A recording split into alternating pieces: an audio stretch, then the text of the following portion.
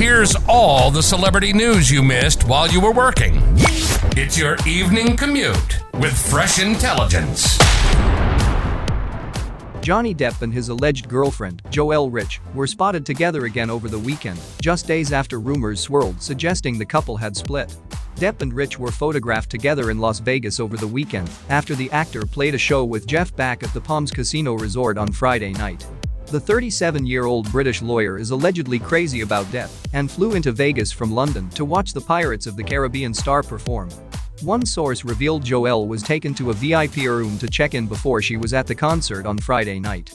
Another insider revealed the pair are still getting on together all right, and Joelle was front and center with Depp backstage at his concert. Rich herself posted a photo from Friday night showing Depp on stage as she watched from the side of the stage. She captioned the photo with a large red heart. Love what you heard? We'll see you back here tomorrow with more fresh intelligence from Radar Online.